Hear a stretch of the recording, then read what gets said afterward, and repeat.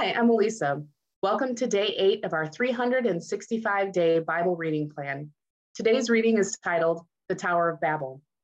We'll be reading Genesis chapter 11, verses 1 through 9 together in the New Living Translation. At one time, all the people of the world spoke the same language and used the same words.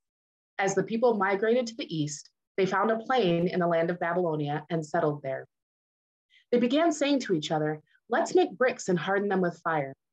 In this region, bricks were used instead of stone, and tar was used for mortar. Then they said, "Come, let us build a great city for ourselves with a tower that reaches into the sky.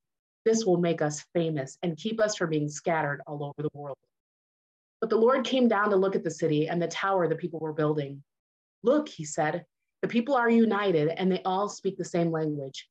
After this, nothing they set out to do will be impossible for them. Come, let's go down and confuse the people with different languages. Then they won't be able to understand each other." In that way, the Lord scattered them all over the world, and they stopped building the city.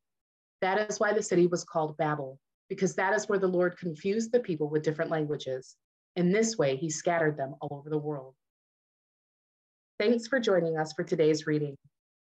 Everyone has an invitation to sit at Jesus' table, and we hope you'll find your story and purpose in God's story.